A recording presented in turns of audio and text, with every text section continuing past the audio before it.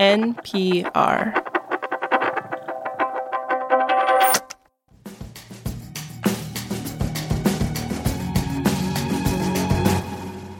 This is The Indicator from Planet Money. I'm Darian Woods, and we have a little Valentine's Day poem for you. Roses are red, violets are blue. This is The Indicator, and we have a quiz for you. That's right. Our quiz show features questions on economic principles that we've covered on previous episodes. Everyone can play along, but only one lucky person can play the quiz with us. So let's meet our contestant. Hi, I'm Andrew Alha, and I'm an economics teacher from Petaluma, California. Welcome, Andrew. So good to have you. Thank you, Darian. All right, so to start off, we're going to ask you some questions pertaining to the defense industry. How do you think you're going to do? Well, I hope I do well, because my students may roast me if I don't. Very high stakes. Okay, well, stick with us. We're going to be back right after the break. This message comes from NPR sponsor Mint Mobile. This spring, cleaning up your wireless bill is easy thanks to Mint Mobile. Right now, Mint Mobile has unlimited talk, text, and data plans for $15 a month when you purchase a 3-month plan. To get this new customer offer, go to mintmobile.com/indicator. $45 upfront payment required for first 3-month plan only. Speed slower above 40 gigabytes on unlimited plan. Additional taxes, fees, and restrictions apply. See Mint Mobile for details. This message comes from NPR sponsor Babson College. Discover Babson College's Master of Science in Management and Entrepreneurial Leadership program, an intensive 9-month journey that equips recent college graduates with practical skills for today's dynamic business landscape. Tackle real-world challenges and emerge with a problem-solving mindset. Whether you choose to start your own business or innovate within a corporation, a master's from Babson will help launch your career forward. Apply today at babson.edu/MSLeader. It is the Indicator quiz, and we have our contestant, Andrew. Hello again. Hello. In our recent 3-part series on the defense industry, we described how the US and Europe are struggling to keep Ukraine supplied with artillery shells in its fight against Russia. And some are blaming that on a manufacturing philosophy known as WAT. This one's multi-choice.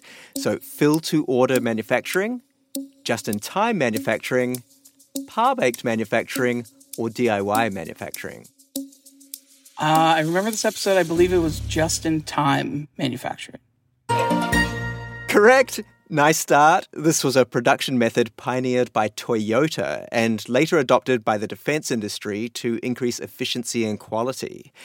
And our experts said that a big focus on short-term efficiency has meant that suppliers are struggling to scale up for things like the 155 artillery shells used in war. Oh, I remember that they're doing some more production overseas, but still falling short of the needs within Ukraine. Exactly. Okay, next question. What term is used to describe the economic benefit of a decrease in defense spending and reinvestment in domestic priorities? This one's also multi-choice. So we have military deindustrial complex, domestic allocation bonus, peace dividend, or peacetime payout. I believe the answer was peace dividends. The answer is peace dividend. Correct. You're doing well. In a recent episode, we explored the conditions necessary for economic peacetime conversion, which has been difficult to achieve politically. One exception was at the end of the Cold War, when defense budgets were reduced during President Bill Clinton's administration, and some of that money was reinvested in domestic spending. Sadly, it seems like we might be moving towards more war spending. Well, we will pivot now to crypto. Last month, the US Securities and Exchange Commission approved the cryptocurrency Bitcoin to be sold and traded as what kind of security? ABS, IPO, ETN, or ETF? I believe the SEC allowed for it to be sold as an ETF. Correct again. Fantastic. All right, so this one is a spot Bitcoin ETF, and ETF stands for Exchange Traded Fund. These are types of financial products that allow investors to buy baskets of securities like stock indexes, as well as harder-to-store assets like cryptocurrency. And now we're going to take a small break to get to know you a little bit more. So, Andrew, tell us what you do in California. Yeah, I'm a teacher at a public high school. I teach AP Economics, college prep economics, and world history.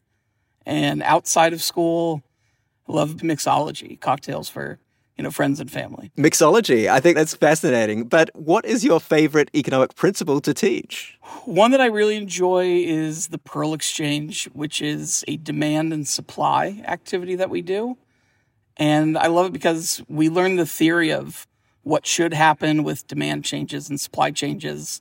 And this is a hands-on activity where students are buyers and sellers, and they can see in practice what we learn about in theory. And I'm guessing you use real pearls? Well, on a teacher's salary, I opt for marbles, but the point still gets made. Fair enough.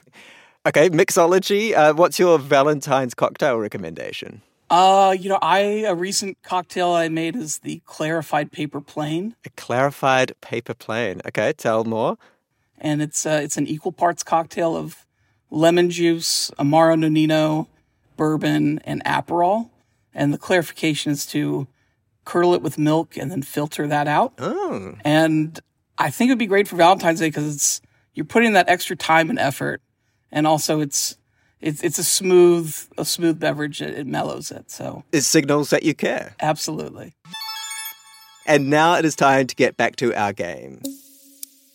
True or false? 1/5 of the world's oil passes through the Strait of Hormuz, connecting the Persian Gulf to the Gulf of Oman.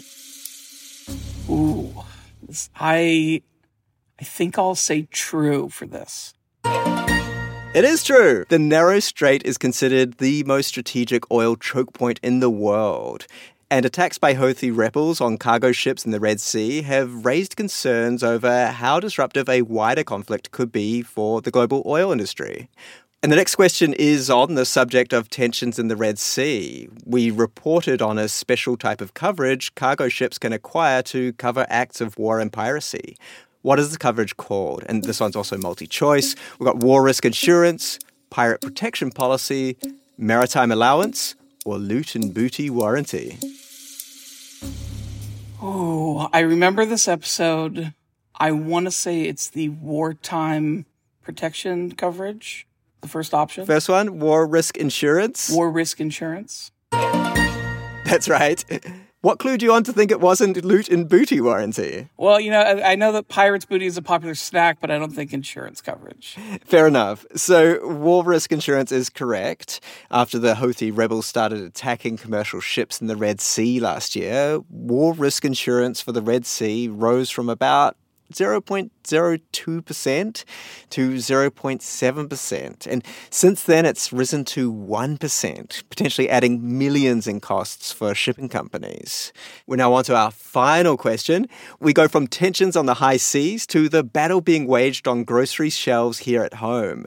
Big brands like Coca-Cola and General Mills have traditionally paid grocery stores extra fees for prime shelf space and to keep their competitors off. Some retailers are now foregoing these fees to allow smaller brands to be featured. What are these fees called? Shelving fees, slotting fees, shelf squatting, or Bigfoot toll? Ooh, I think I'll go shelving fees. Oh, it had to happen. I'm sorry, that was incorrect.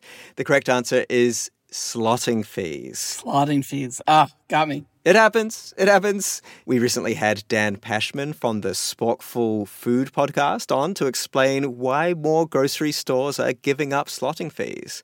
Retailers are letting more niche brands like the soda company Olipop have prime shelf space to attract a higher spending customer.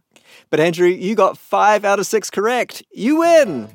Fantastic. How does it feel to win? Feels good. I mean, that 6th one may haunt me, but that's okay. How will your students react? Hopefully I pass muster with them. Hopefully 5 of 6 is good. Well done. And for playing, we are going to send you a pair of NPR socks. Thank you. It was fantastic. I loved being on the show.